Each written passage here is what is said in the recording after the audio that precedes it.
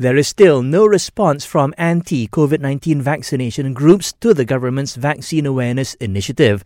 Now, the Health Ministry is hoping to meet with them to educate them on the benefits of being immunized. It's concerned that these groups are getting the wrong information. Currently, more than 49.5 million vaccine doses have already been given out nationwide. On another note, the Health Ministry says there was a 5% rise in tuberculosis deaths last year. However, its Minister Khairi Jamaluddin says detection of TB cases dropped by 10% due to the pandemic. He says SOPs like wearing a face mask and avoiding crowded places helped lower the spread of the disease.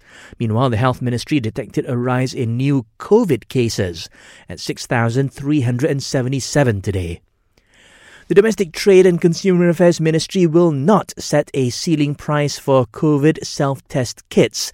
This after suppliers assured that the kits will be sold cheaper than the current ceiling of RM19.90. All frontliners who will be involved in the upcoming Malacca state election are expected to receive their COVID booster shot before polling day on November 20th.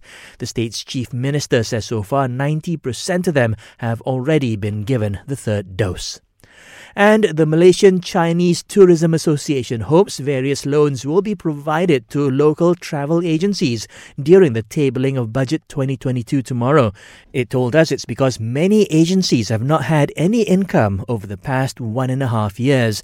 It also pointed out that while state borders have reopened, many travellers are not using tour agencies to book their holiday.